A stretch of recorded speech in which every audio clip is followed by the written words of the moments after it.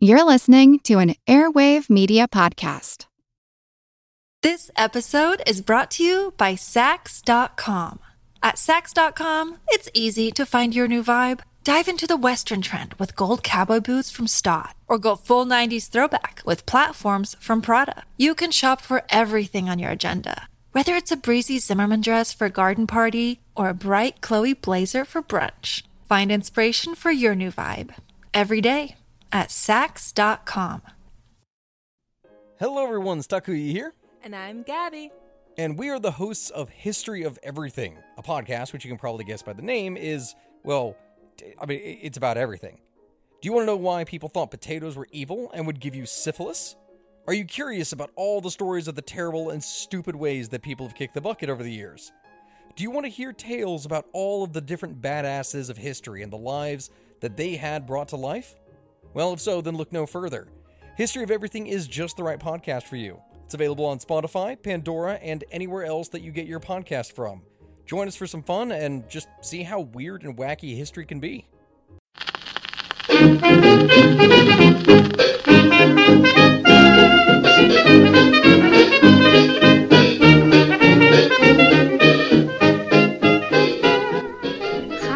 And welcome back to Who Did What Now, the history podcast that's not your history class, with me, your neurodivergent host, Katie Charlwood, true crime enthusiast and reader of books. I am currently in the sitting room next to a beautiful wood-burning stove. I say beautiful, I need it to heat the house. It'll be cold. I won't have hot water if I don't heat it up.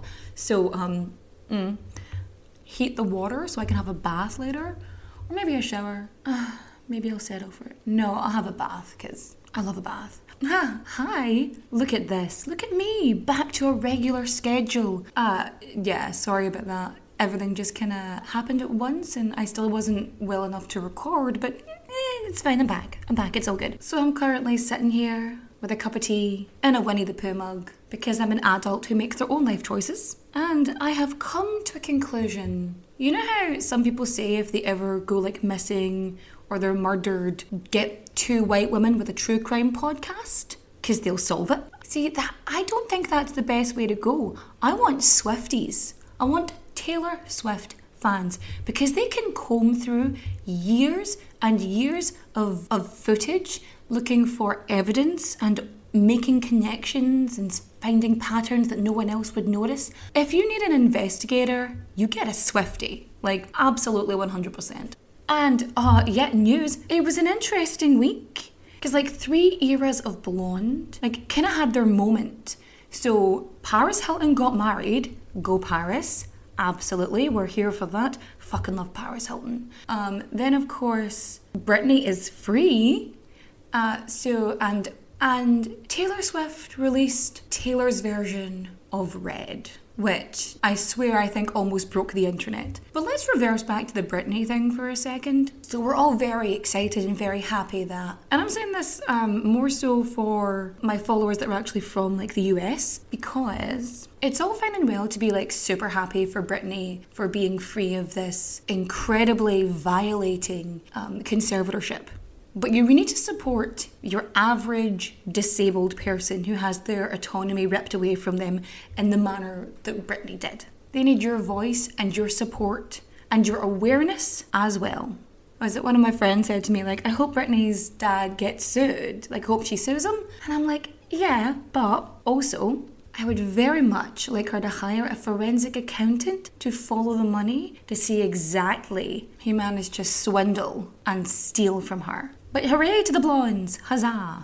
Oh, and in other news, it's my birthday this week. Yeah, 1 year older and 1 year closer to death, which is what I put on my brother's birthday card every single year, and yet he still speaks to me. I don't know why. So I managed to get like a flight, a round trip to Scotland and back for €23.98. Granted, my carry-on luggage is a 38 centimetre long backpack, which I have Marie Kondo packed the shit out of. I mean, there are going to be Marines who are like, you did a good job packing that bag, Katie. And I'll be like, yeah, I did. Like, the only thing I know I pack too much of is underwear, but I just don't like the possibility of not having enough knickers. That's just how it is. My funds are not great. So basically I have penny pinched and picked the cheapest possible travel options, which does involve me having to get a 2 a.m. bus. 0 out of 10 would not recommend, but I'm doing it. And honestly, I'm really looking forward to my birthday for the first time in like a really long time, probably a decade. Happy birthday, happy birthday. I know some people were asking about sending cards and gifts and stuff. If you really want to, the fan mail address are listed in the show notes down below. And if you go into any of my social media, it'll have my beacons page, which will have like my Amazon wish list, my PayPal, my Revolut, all that kind of stuff, my coffee. If you really wanna, I won't say no. It's such a perfect day. I'm glad I spent it with you. But I know what you're thinking, quit your jibber jabber. In fact, I will. But first we gotta get our source on. As we were talking about Patrizia Reggiani and the House of Gucci. First of all, we have, of course, the book that the film is based off of, The House of Gucci, a sensational story of murder, madness, glamour and greed by Sarah G. Forden. Little Book of Gucci, the story of the iconic fashion house by Karen Homer. In the Name of Gucci, a memoir by Patricia Gucci. The Gucci Wife and the Hitman, Fashion's Darkest Tale by Abigail Haworth. And of course we have articles from The Guardian, The Times and The Telegraph. So, are you ready? Let's begin. So, part of me really wanted to talk about this story for a couple of reasons. Because I love many things in this world, including very important parts of this story, which involve true crime, empowered women, and many words that I will struggle to pronounce. So, any excuse to try saying things in an Italian accent and failing miserably. And I'm fairly certain I only know 2 words in Italian, the first of which being buongiorno, which is hello, and the other one being francobolli, which is a stamp, like a postage stamp. And you're thinking, Katie, why are the only 2 words you know hello and postage stamp? Well, first of all, you learn hello in most languages. Привет, buongiorno, dobre rano, cześć, dzień, etc., etc. And the reason I know francobolli, that means postage stamp, is because I used to work in a souvenir store in Amsterdam, and I had 2 very confused Italian tourists who could only speak Italian, and it took me and another girl honestly about 8 minutes to figure out what they were trying to tell us, because she was German, I was this, and neither one of us spoke Italian, and the Italians did not speak English or German or Irish or French. But we got there in the end, after a game of charades, and that's the important thing. So let's start from the beginning, shall we? The Gucci family have vehemently stated that their roots are deeply entwined in that of the city of Florence, Italy, from like before the Renaissance. So we are talking 1410, this is but the creation of the dynasty actually starts in 1897, when, I'm gonna have so much fun with this name, Guccio Giovan Battista Giacinto Dario Maria Gucci. I think I got that right. Otherwise known as Guccio Gucci. That's right. He leaves Florence, stops off in Paris for a bit, and then ends up in London, where he's working at the Savoy Hotel. And he's a wee bellhop. Being the person who lugs around everyone's luggage, he keeps his eyes and ears open. He's paying attention to fashion and fabrics and travel and like upscale travel, because after that he ends up at the Compagnie des Wagons Lits, basically a rail company in Europe, which is just like travel for the rich folk, you know what I mean? After World War I, he ends up working for the luggage maker Franze. By 1921, Guccio Gucci buys his own shop on 7 Via della Vigna Nuova in Florence. Azienda Individuale Guccio Gucci. And he basically sells imported leather luggage. But not content on just like selling imported goods, he opens up a wee workshop in the back and he gets local craftsmen to make his own leather goods. And like, he is killing it in the leather crafting business because he's got 60 artisans who at this point cannot fit in the back workshop, and he has to expand and move into a bigger workshop. Unfortunately for Guccio Gucci, Mussolini, the arsehole, decides to invade Ethiopia, thus resulting in a trade embargo with Italy. Basically, there's not a lot of leather going around. He's got to think outside the box. They're basically using everything they can get their hands on. Wicker, wood, raffia, linen, jute even. Jute, you know what jute is? It is the stuff that sacks are made out of. Potato sacks. You know when they say you'd look good in a potato sack? If Guccio Gucci was involved, apparently so. By 1937, Guccio launches handbags. Gucci was very much a family business, as most businesses were back in the day. So Guccio had his wife and all his kids working in the shop. And his son Aldo, by 1938, convinces Guccio to open up another shop in Rome and to start making more Gucci accessories, so gloves, belts, keychains, wallets, yada yada yada. But during World War II, they were creating less luxury items and were actually making boots for the Italian infantry. I'm not sure how I feel about that, but alright. So after the war, and Guccio Gucci's like, I'm done. I've made my money. I'm going to go relax now. I'm going to retire and chill out. And so he distributes the shares of the company to his three sons, Aldo, Vasco, and Rodolfo. And from there on then, so the brand launches its first global tagline. Quality is remembered long after price is forgotten. And Guccio Gucci passes away in Milan on the 2nd of January 1953. 10 months later, the very first Gucci store opens in the United States. And throughout the 60s and 70s, when they're making stuff for people like Jackie Kennedy and Grace Kelly, they're opening stores in Tokyo and LA and London. They're just everywhere. So Gucci has become this international, global luxury brand. The brand of movie stars and princesses and first ladies. It is the thing. Now that we know all about Gucci, let's get into the main character of our story, Patrizia.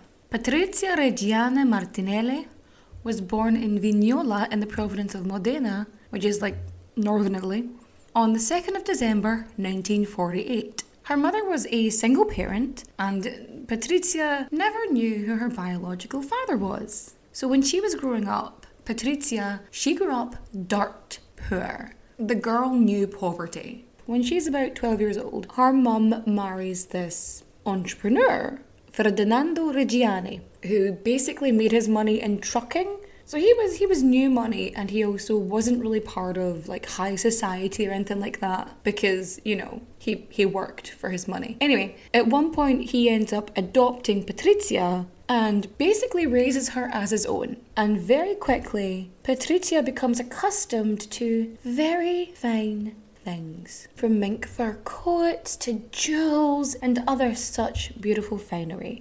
She liked it. She really did like it. And she didn't hide the fact that she liked nice things. She is known as saying, I would rather weep in a Rolls Royce than be happy on a bicycle. Which is, fair enough. Each to their own. This episode is brought to you by Saks.com.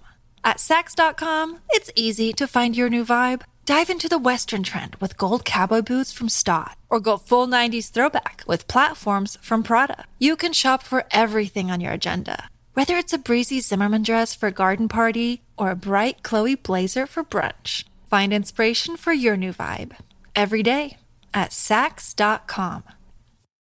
The next exciting member in this story is Maurizio Gucci. Maurizio Gucci, he was born in Florence on the 26th of September 1948, and he's the only son of Rodolfo Gucci and Sandra Ravel. So Rodolfo and Sandra, they were both actors in the movie biz. His parents actually met on the set of a movie, Together in the Dark. Maurizio, he's the only son of these two. And his mother dies when he's 5 years old from uterine cancer. And his dad becomes incredibly protective of him.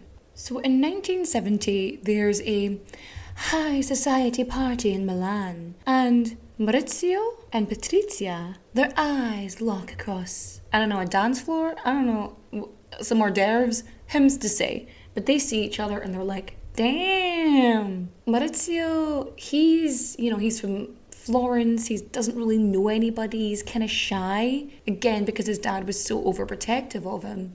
And unlike the typical socialites of the time, Patrizia was strong-willed, exciting, not the wilting wallflower or like the trophy wife. So she's got a good few suitors. People are really interested in her at this point. Maurizio, he sees her and he's like, she looks like Elizabeth Taylor. Who is she? I need to know her. So he chases her and they start seeing each other. When they're both like 24-ish, they get married in 1972. Here's the thing, Rodolfo, he wasn't super happy about this union, shall we say. He was quoted as saying that Patrizia was a social climber who has nothing in mind but money. Effectively, he was calling her a gold digger. Yeah, and... But that doesn't stop him from gifting his son and daughter-in-law a luxury penthouse in New York's Olympic Tower. So when they move to New York, they are the it crowd. They are mingling with the who's who of New York society. The celebrities of the time, themselves were probably seen as the celebrities of the time. Maurizio had always felt kind of confined by, the overprotectiveness of his father and his constrictive upbringing, and the rules of who he was supposed to be as part of, the Gucci hierarchy. And when he meets and marries and lives with Patrizia, he's free. Like, he gets to live his life and be himself. Rodolfo, he does sort of mellow out a wee bit when Maurizio and Patrizia's first daughter is born, Alessandra. And he ends up buying the couple, like, a bunch of properties here and there and everywhere. And they really were living their best lives. When their next kid is born, Allegra, Maurizio buys a 64-metre wooden yacht called the Creole, which they would use to travel to private islands. So not only did they have the penthouse in New York, they had private islands, a holiday home in Acapulco, a farm in Connecticut, and a ski chalet in St. Moritz. Like, what? And as far as they're concerned, everything's coming up Millhouse. And while he is doing whatever he's doing, hanging about in their chauffeured car, sailing their boat, or being involved in business stuff. But more importantly than, their relationship, Patrizia becomes the advisor for Maurizio. She was basically his business advisor. But when push came to shove, she was the brains behind the operation. She was the one keeping it afloat. She was the one trying to rejuvenate and regenerate and keep Gucci at the forefront. But then, the shit hits the fan.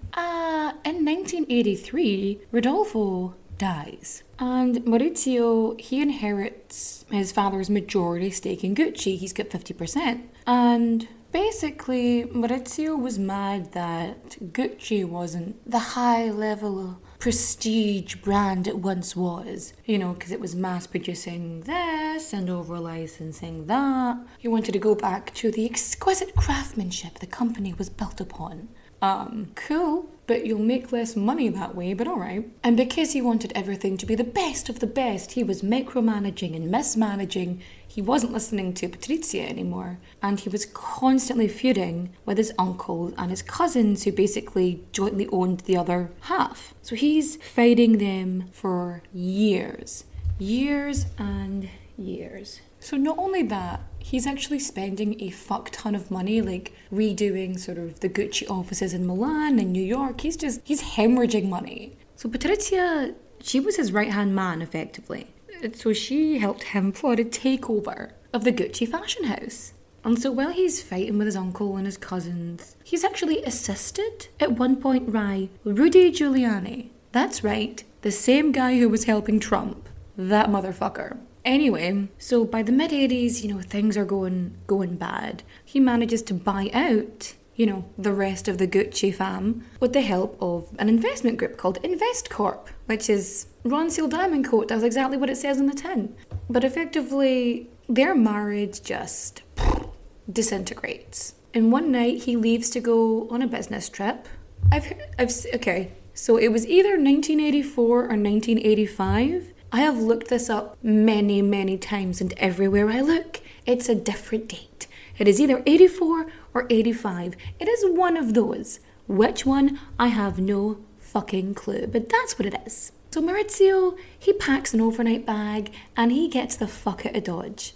And the next day, Maurizio gets one of his friends to go visit Patrizia and inform her that he was leaving her for another woman and their marriage was over. No, not cool. So without Patrizia's guidance, but when it came to the business, Patrizia was right. Maurizio, he just wasn't making enough money to pay for the stuff he wanted to do. And even his personal fortune was slowly but surely being eviscerated, which forced his hand, meaning that he had to sell Gucci to InvestCorp for $120 million in 93, I think it was. At some point during this, Maurizio, he divorces Patrizia, and initially his lawyers offer her a $2.5 million divorce settlement with an additional $650,000, sort of spousal support thing per annum. She called the divorce settlement a mere bowl of lentils.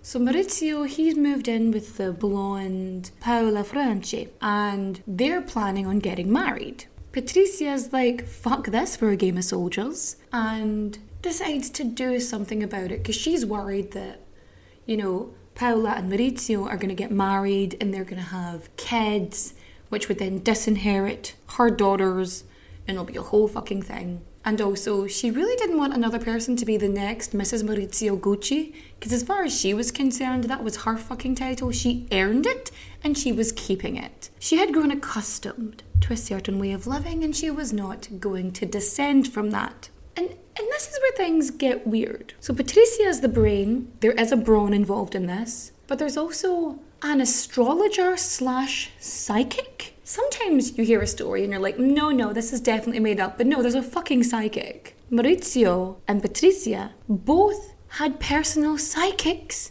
which they used to have a battle of psychics. Like, they were trying to get the juju off each other or something. Rich people are really fucking weird. That's all I'm saying. Once you get money, it makes you do lalia, which makes me really comfortable, because if I ever get rich, I'm gonna walk around like Bjork. I'm gonna be like such a weirdo, but a socially acceptable weirdo. An eccentric, some might say. But anyway, so Paola Franchi, she is like freaking the fuck out because she is convinced that Patrizia is spying on them. Because Patrizia somehow knows everything about everyone and all their business dealings and who they're meeting and where they're traveling. And she's constantly phoning and leaving abusive, threatening, harassing messages. So there were physical cassettes with her threatening to kill him. Which as evidence goes, it kind of damning, some might say. So Paola's like, seriously, Maurizio, you need to get a fucking bodyguard because she is Coco Bananas and she's coming for you. And Maurizio's like, nah, she's just a woman and, we've got kids. She's not going to do anything to me. Nah. But Patrizia wasn't really into hollow threats. On the 27th of March, 1995, at about 8:30 in the morning, the doorman of the Via Palestro Venti, where Maurizio had his private office, was outside, sweeping some leaves. Maurizio walks in, saying good morning to the doorman as he stepped in, magazines in his hands. And then, Maurizio was shot 4 times from behind. 3 shots in the back and 1 in his head. Giuseppe Onorato, the doorman, he was shot in the arm, and as Maurizio is dying on the office steps. And as the killer flees, Giuseppe crawls towards Maurizio and holds him in his arms as he passes away. So yeah, the day after the murder, Everybody shush! William Shatner has something to say. Cat and Jethro, box of oddities. What do you do when the woman you love dies? Well, of course you dig her up and you live with her. Aww. The show examines weird things. There are plenty of old photographs from this time period of children out in the streets playing in and among the dead horse carcasses. Oh, I miss those days. Things used to be so much simpler. Cat and Jethro. Then there's the urine wheel, which sounds like a really bad game show. They've done weird things. Cat and Jethro, box of oddities. That is really mysterious. Join Cat and Jethro Gilligan Toth for the strange, the bizarre, the unexpected, as they lift the lid and cautiously peer inside the Box of Oddities. The Webby Award-winning Box of Oddities podcast from Airwave Media. Paola Franchi and her son Charlie, who from her previous marriage was like 11, they had received an eviction notice from Patricia.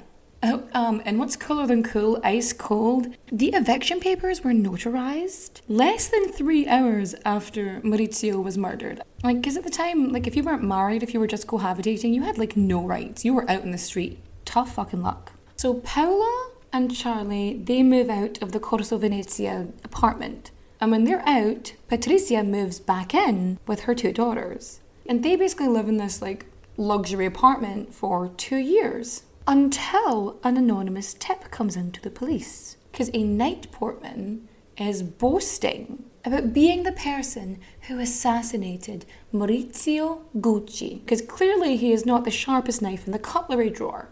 So the police launch this sting operation to basically catch Patricia and her 4 accomplices. So there's Pina Auriemma, who is the astrologer / psychic. She literally... So, okay, I have to pause for a second and tell you about this woman, about this bitch right here.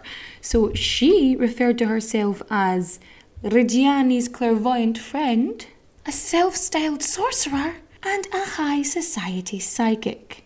So basically, they arrange it so that they get the psychic, the friend of the psychic who set up the hitman himself, and the getaway driver to discuss the whole, murdering of a man on wiretapped phones. And they fucking succeed.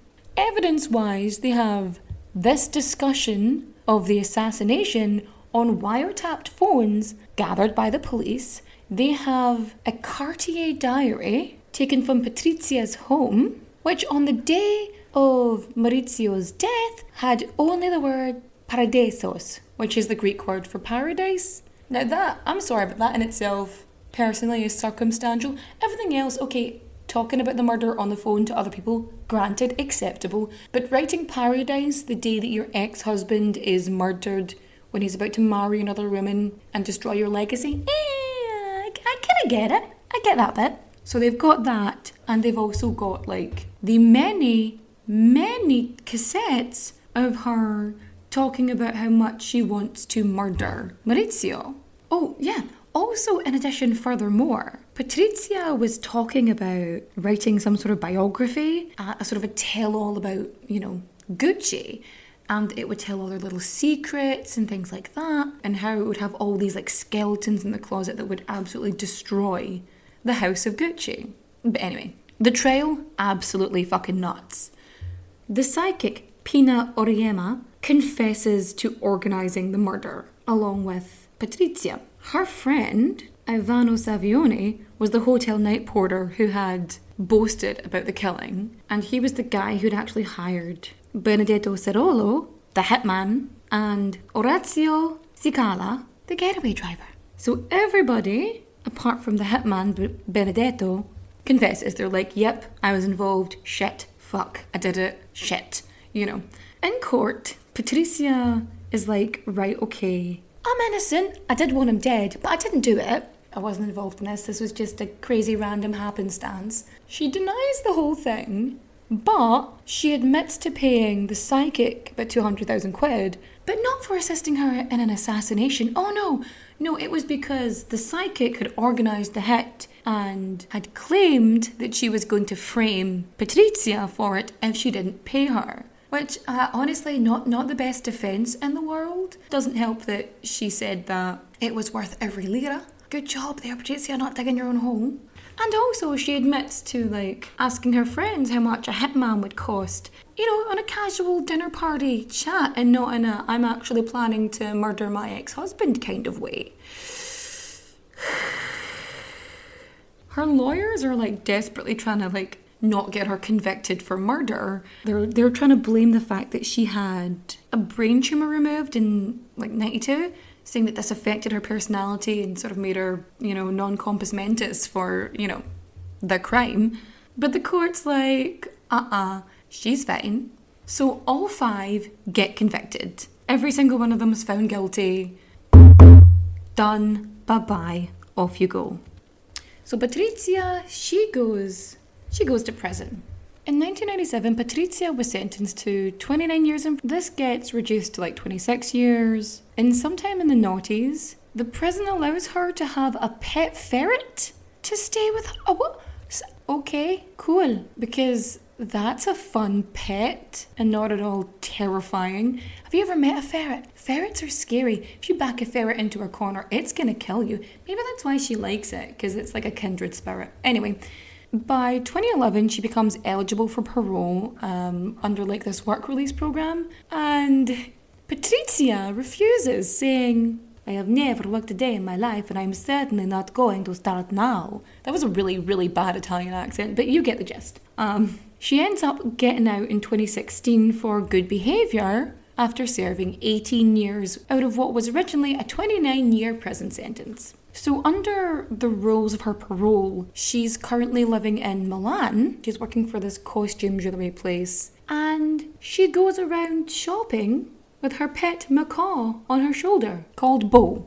Some people say it's a parrot, it's a macaw.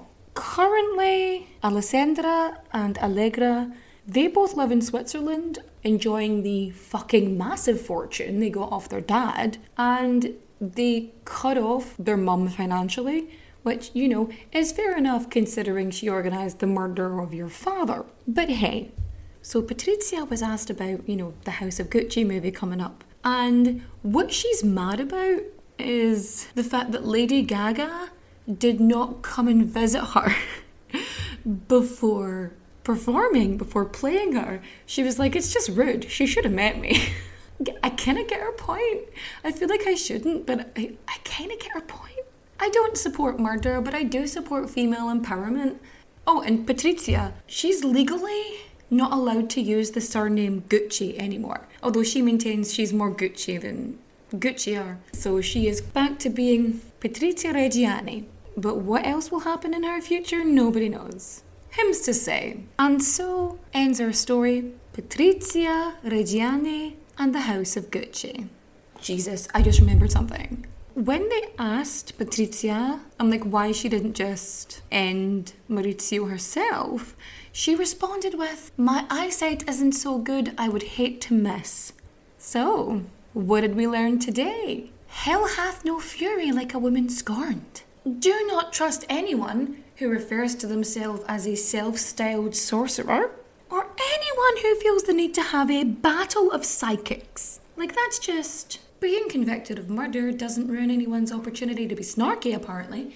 And yeah, so if you liked my retelling of this tale, go on to Apple Podcasts and rate and review 5 stars. Say something nice. My birthday's coming up. Come on. Don't forget you can follow me on Instagram, Facebook, and TikTok with Who Did What Now Pod, and also on Twitter with Who Did What Now PD. I am trying to do more stuff for Instagram. I'm currently working through my 32 counties in 32 days stuff, just to kind of get it back on track and get that going. Oh, and that reminds me, we have a new Patreon subscriber. One of my old patrons who had just rejoined, Haley, hi. I just want to say that you're going to do an amazing job at the situation that has landed on your doorstep. You're going to be fucking awesome. Okay? Okay. Speaking of Patreon, that was a smooth segue, wasn't it? The next couple of patrons that join will actually get to choose the topics I cover for some episodes. So go onto Patreon, go onto Ko-fi, go onto that and join, and we will see what we can do. And so we are on recommendation times. I am going to recommend a few things for you. I'm going to recommend you watch All Too Well. It's on YouTube. Have fun. Also, in addition, furthermore, for listening, I'm going to recommend that you listen to Taylor's version of Red. It's so good. It's so good. And reading, I actually don't have any book recommendations this week. But anyway, you have enough. Just listen to Taylor Swift. All the new stuff, none of the old stuff. We don't want those people getting money they don't need. And, you know, this is not going to be a fun one to edit because I have literally been talking for about 2 hours. It's fine. It's fine. Hopefully this will be at most 30 minutes. I'm so sorry if it's not. But I shall see you next time. Adios. Au revoir. Auf Wiedersehen, my friends. Bye-bye.